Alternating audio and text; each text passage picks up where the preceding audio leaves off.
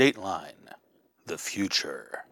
Humankind stretches out to the stars. Maybe they go on generation ships. Maybe they live on space stations. Maybe terraforming bases dominate the worlds of tomorrow.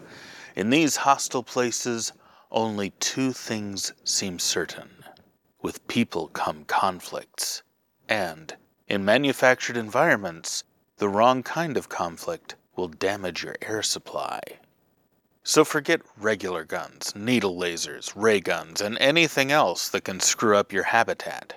I want stories where the violence and conflict depend on ingeniously adapting ancient weapons to future environments, where this technological shift solves old social problems and creates new ones, and where cultures and religions arise around those weapons and provide them contexts, both accepted and outlaw, within their societies.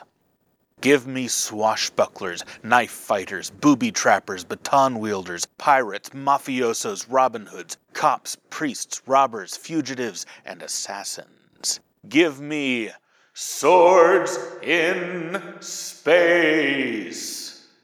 This is a paying market. Submit your story to editor@everydaynovelist.com. Be sure to use the phrase "Swords in Space" in the subject line. 8,000 words maximum, 2,000 words minimum. See you on the slush pile.